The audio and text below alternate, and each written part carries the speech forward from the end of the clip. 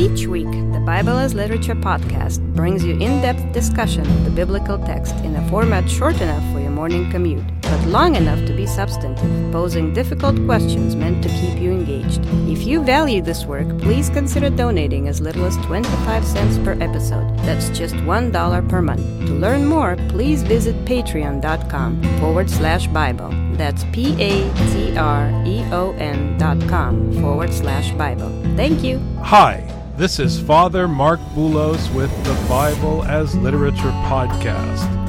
A committed person is hard to find in 2021. Well, let me rephrase. All of us, every last one of us, are committed to ourselves, and we organize the time allotted to us as such. Few of us, less than a few, are committed to something that does not directly benefit us or someone for whom we care. In Matthew, Jesus is committed to the teaching of the Father. Even though his disciples are hopeless, the situation is stark, and his end, as per his Father, is unavoidable. Jesus continues to teach. Why? Because he is committed to his Father's will to the bitter end. Richard and I discuss the Gospel of Matthew, chapter 26, verses 51 to 54. You're listening to the Bible as Literature.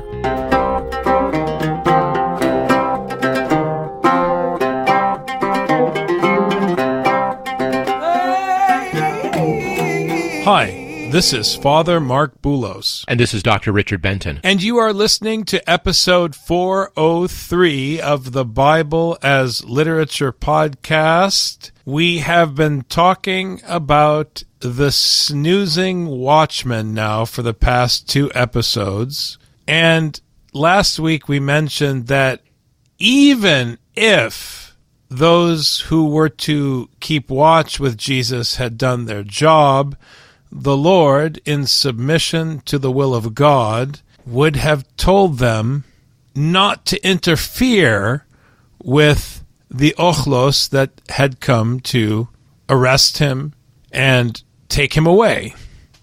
Why? Because it is the will of God the Father that he be taken away, put on trial, and ultimately executed. And here, I think it's important, Rich, that we stress this point. It's a very uncomfortable point. You've said many times to me in our private conversations and in lectures you've given at church and elsewhere that when you hear Ezekiel, God is a very unpleasant character. The prophecy of Ezekiel is a very unpleasant text. You don't like what God has to say, and you don't like what the prophet Ezekiel as a story is saying. It's not pleasant. And I want to extend that comment to the crucifixion in Matthew. If you hear Matthew and think that you like the story of the crucifixion, you're not hearing what is happening. So let me make it plain, because I know that by the time you get to church on Sunday and it's explained to you in your adult education class, they're going to soften the blow. God is willing. He has decided that his son is to be executed. I said last week that God is allowing it to happen, which is true, but that's not the end of the statement. It's not as though he's sitting back because somebody else wants it to happen. I need to make sure you don't misinterpret my statement. God wills that his son be executed. That is what the Father wills. And in this sense, he is the Don. He is the Godfather who is pulling the strings to ensure that this is the outcome, this is the end that Jesus is forced to meet. And that's why, as we said last week, should one of the 12 come to the defense of Jesus, he's going to tell them, with all due respect, while I did ask you to keep watch, I did not ask you to defend me, because this is what my Father wills. And that is a bitter pill to swallow. What kind of a parent orders their son to his death? Thank you for bringing up this very troubling aspect of the Bible. You know, there's so many ways that, like you said, we soften the blow of the cross, and how gruesome and how cruel the crucifixion is. And people do all different sorts of things. I mean, they wear a gold-plated cross around their neck, or they, talk about the life-giving cross, or they talk about how, well, it's not about the crucifixion, really, it's about the resurrection. And they do all these different things. But that's why I think you actually have to know Ezekiel before you're going to understand this, because it's a lot harder to say that stuff about Jerusalem. Are you going to carry a smoldering pile of Jerusalemite bodies gold-plated around your neck? No, because it's gruesome and terrible. You don't want to do that. Are you going to say, oh, it's okay that all the old men, women, and children were killed in Jerusalem? Because really, God is going to rebuild Jerusalem eventually, so it's not a problem that God decided to kill all the innocent people there who turned away from God. It's okay. No, we don't want to say that either. We try to get out of the terror and the horror of the cross by coming up with these other stories and focusing on them, so we don't have to actually look at what happens on the cross. But when you read Ezekiel, 36 chapters about what's going to happen to Jerusalem and the surrounding nations, and none of it is good. And the reanimation of the bones creates an army. Not just a bunch of people, an army. Because he's out on the field where the bones are, and those are the bones of soldiers who were killed in this. I mean, the story of Job, my professor used to always poke at people who tried to make something good out of God at the end of Job. You think it's the same if all the kids are dead? Just say, oh, I'll give them some more kids then afterwards. That'll do it. How does that make any sense? The way that you heal the grief of losing all of your children is just have more children? That's not how humans work. So we have to understand the true terror and the true horror of these stories. So when someone wants to defend Jesus, and we say, oh, those silly people think that they can defend Jesus with a sword, at least they're taking it seriously in the story.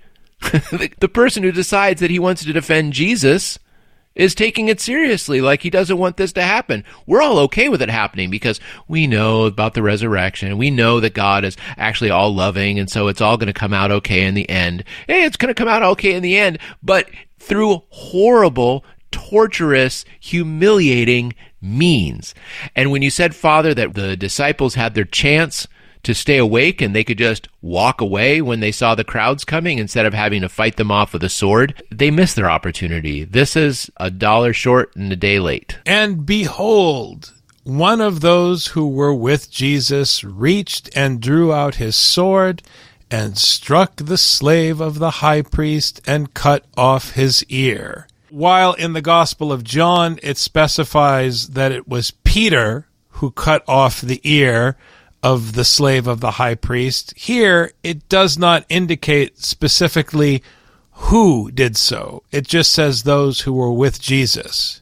You might be able to presume it was those who were tapped or assigned to keep watch, but it's not specific. So it could be others who were with Jesus. We don't know. But the fact remains that whoever it was, even though they finally stood up and did something, they did the wrong thing, which is why I'm inclined to think that it's referring to those who were with Jesus, the people who were snoozing, and as you said, who came a day late and a dollar short. I think it works either way, honestly, Richard. I think it's important to raise the question that you raised because the text is not specific. Either way, they're a day late and a dollar short in attempting to fulfill their duty. And because they're late and they don't know what they're doing, they did the very thing that you're not supposed to do if you're truly a disciple of Jesus Christ. If you're a disciple of Jesus Christ, you're supposed to hear and repeat what he's been teaching throughout the entire book. Now, If you are going to hear something, you have to hear it through your ear. And if you're going to repeat it to someone else, you have to speak it into their ear. Now, how can you do that when you cut the guy's ear off? That has to be the dumbest move in the history of teaching. And if you don't believe me, ask me about the dumbest action scene in the history of literature. Name a single action movie. Name a single fight scene where the climactic moment is the chopping off of an ear. That makes no sense as an action scene. I mean, it's so obviously a literary metaphor meant to drive home the folly of the sleepy disciples. I mean, it's right there in front of you. What are you doing? Yeah, talking about not having ears to hear. This guy has half of his ears to hear, and it was thanks to the one who was charged with teaching. I mean, if the people you're supposed to preach to don't have ears because of you, and the reason why they don't have ears to hear and why you removed their ear to hear is because you were not attentive to the voice of your teacher, i.e. Jesus, beforehand. You see how this works. You don't listen to Jesus, and then when you have to deal with those who are against Jesus, you can't preach to them. All you can do is take their ears off. That's what you're going to end up doing. They no longer have ears to hear because you're not interested in following the message either. So I'm not saying that the person who is teaching has to be faithful in their actions to the word in order to preach the word. I'm not saying that. Anyone can preach the word. The lowliest criminal can read scripture and they're teaching the word. They don't have to believe it. They don't have to do it. If they read it out loud, I am bound to it. I am a respectable, white, straight, male, upper middle class, suburbs. I've got it all. But as soon as the heroin-addicted homeless person starts preaching the gospel to me, I have to listen. I don't have a choice. It's not his word. It's not my word. It's the word that comes from on high. Even in this moment, Jesus has to teach. And we've been saying that for the last couple chapters during a time when it seems like it's an action scene, but Jesus treats everything like a teaching scene. You know, what a boring guy Jesus must be, because even in the middle of action, he still wants to lecture. He's not here to excite people. He's here for people to listen, even if it's a crowd of people ready to kill him on the spot. He's not dead yet, so it's still time to teach. And using Markan terms, he has to sow the seed until his last breath, until he no longer has fingers to sow. He has to keep sowing. And this violence of striking the slave of the high priest makes it even less likely that potential students will hear. Then Jesus said to him, "Put your sword back into its place, for all those who take up the sword shall perish by the sword." And let me just put it to rest, all of you lovers of the story of Agamemnon, who want to undermine the Gospel of Matthew by saying, oh, Jesus didn't say it first. First of all, Matthew said it. Jesus said it in Matthew's Gospel. That's the first thing that we need to clarify. But more importantly, if Matthew is referring to the Oresteia, he is doing so to point out to you the folly of Agamemnon and the fruit that he reaped, which is a murderous queen. And she was a Spartan from a warlike tribe, and she's the one who murdered him. So it's ironic if Jesus is quoting the Oresteia. It's ironic. He's making fun of these characters, and he's asking his followers, is this what you want? Are we back now? You want Saul? Is that what you're asking for? or do you want a crucified Lord? Put the sword away. How long have I been teaching that you still want to whip out the sword? The allusion to this quote from the Oresteia by Aeschylus in the mouth of Clytemnestra is interesting. What the connection is exactly, hard to say. Jesus isn't quoting from the Oresteia. There's a likeness in the meaning here. It seems like Jesus is saying, look, you've got a choice here. Which system of justice do you want? Because if you want Caesar, you're going to have to live by Caesar's rules. If you want to act like you live by Caesar's rules, then Caesar's rules are going to act on you. If you want to live according to the kingdom of heaven, if you want to live according to my Father's rules, you can live that way too. But like we learn in Ephesians, Paul says we only have one sword, and that's the word. Here, he's got a metal sword, and he chops people's ears off. Okay? So, Caesar's sword, someone disagrees with you, someone looks violent, someone looks threatening, you do violence to them. And what happens to you? There's going to be a Clytemnestra waiting for you eventually at some point, and you're going to die by the same means. You're going to live according to the same justice that you lived according to. But if you choose to listen to the word that Jesus is teaching, there is one judge in the end who's going to judge according to faithfulness to his word. When you pull out the sword against the desire of Jesus, but don't stay awake and protect Jesus according to the will of Jesus, you're clearly following a will that is not Jesus's. So, that's fine. Just realize that the consequences of that will are likely going to be the same as the consequences that Agamemnon faced. And let me be clear, there is no similarity between the original Greek text of the Oresteia and the words of Jesus in the Gospel of Matthew. There are similar concepts in principle. What we are saying is that if Matthew is alluding to it, it's a critique. It's a critique anyways. But if there is a connection, it's a critique.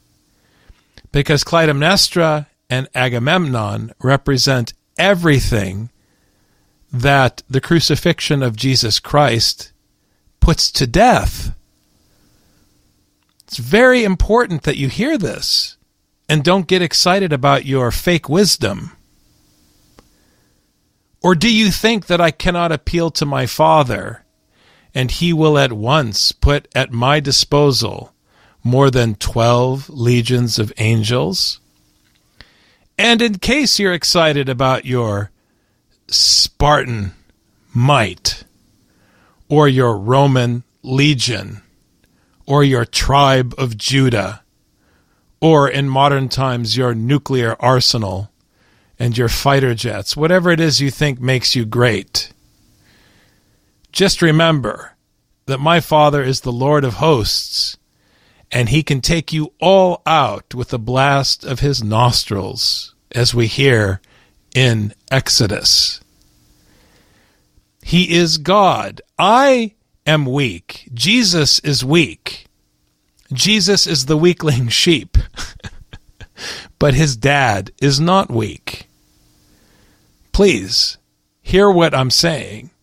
Jesus is a wimp, but God the Father is no wimp.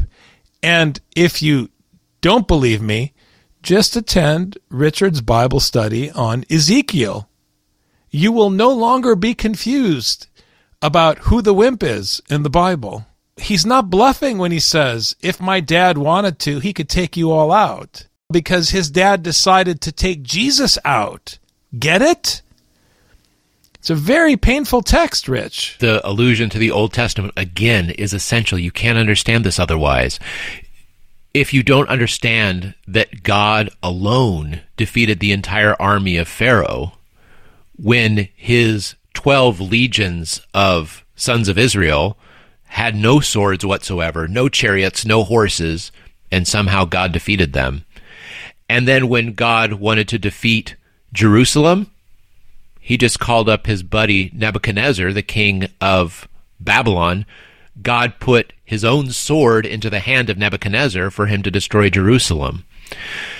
God disposes however he wants. He doesn't need people. When Jesus elsewhere says he can raise up sons of Abraham from the stones, he's very correct. We see it happen time and time again. He raised up an army in Ezekiel out of dry bones, a graveyard. And these weren't zombie warriors. These were actual soldiers.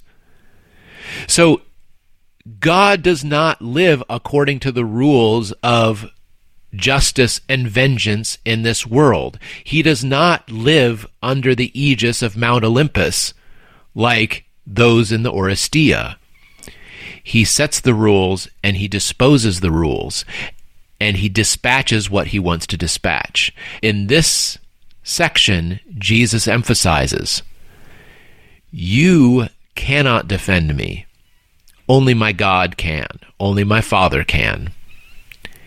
And if you want to take the role of God, you are submitting to Caesar. You are no longer submitting to me or my Father. So this is the choice you, follower of Jesus, must make. Do you want the sword of Caesar, which is made of metal, or do you want the sword of God, which is made of the Word? How then will the Scriptures be fulfilled, which say that it must happen this way? Again, Jesus has no power in the situation. Jesus submits to the will of his Father. Jesus is the weakling sheep, his Father who can take out all the might of Pharaoh with a blast of his nostrils. It's not going to do it. He's throwing Jesus to the wolves. And we need to hear it.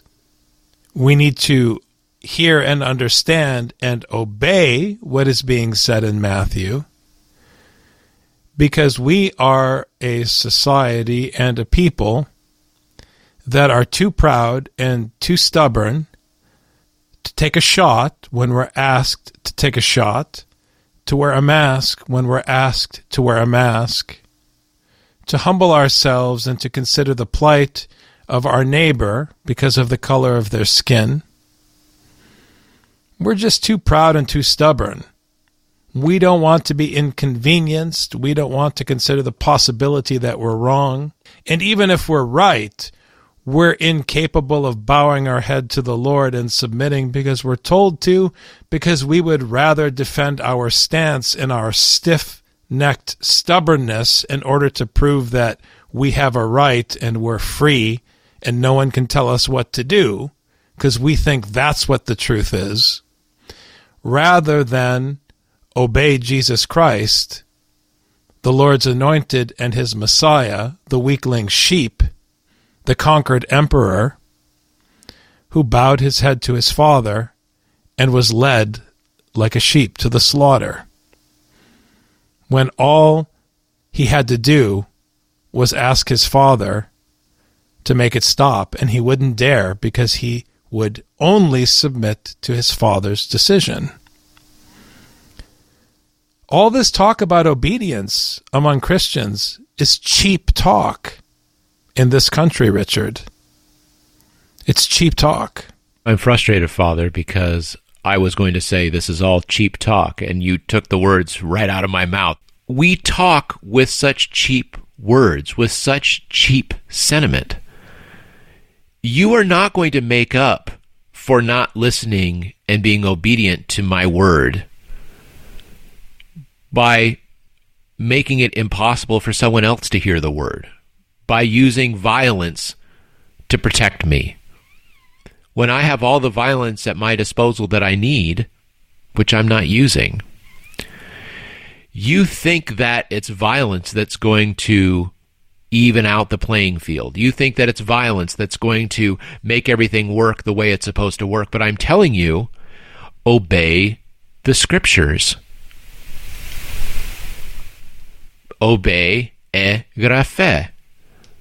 The scriptures have to be fulfilled. And I love that word because we say fulfilled, but it really does use this word fill. They have to be filled with action. The words have to become real in the sense that they are animated with a spirit. They're actually doing something. I'm not trying to be woo-woo and there's no zombies here. I'm trying to say the words have to take flesh in us by enacting the end of Matthew 25. Don't pick up your sword. Serve and bow down to the one who lacks food or water or clothing, those in the hospital and those in prison, if you want to do something.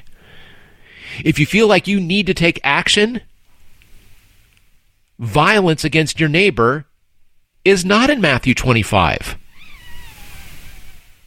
Kindness, caring, and sacrifice are in Matthew 25. And before you get to the final scene of Matthew 25, it's all about preparation. And you don't get prepared by going to the shooting gallery or hitting the heavy bag in the gym. That's not how you prepare. You prepare by internalizing rephrase, the scriptures, so that they might be fulfilled. Thanks very much, Dr. Benton. Thank you, Father. You've just heard the Bible as literature. Thanks for listening. The Bible as Literature is a production of the Ephesus School Network.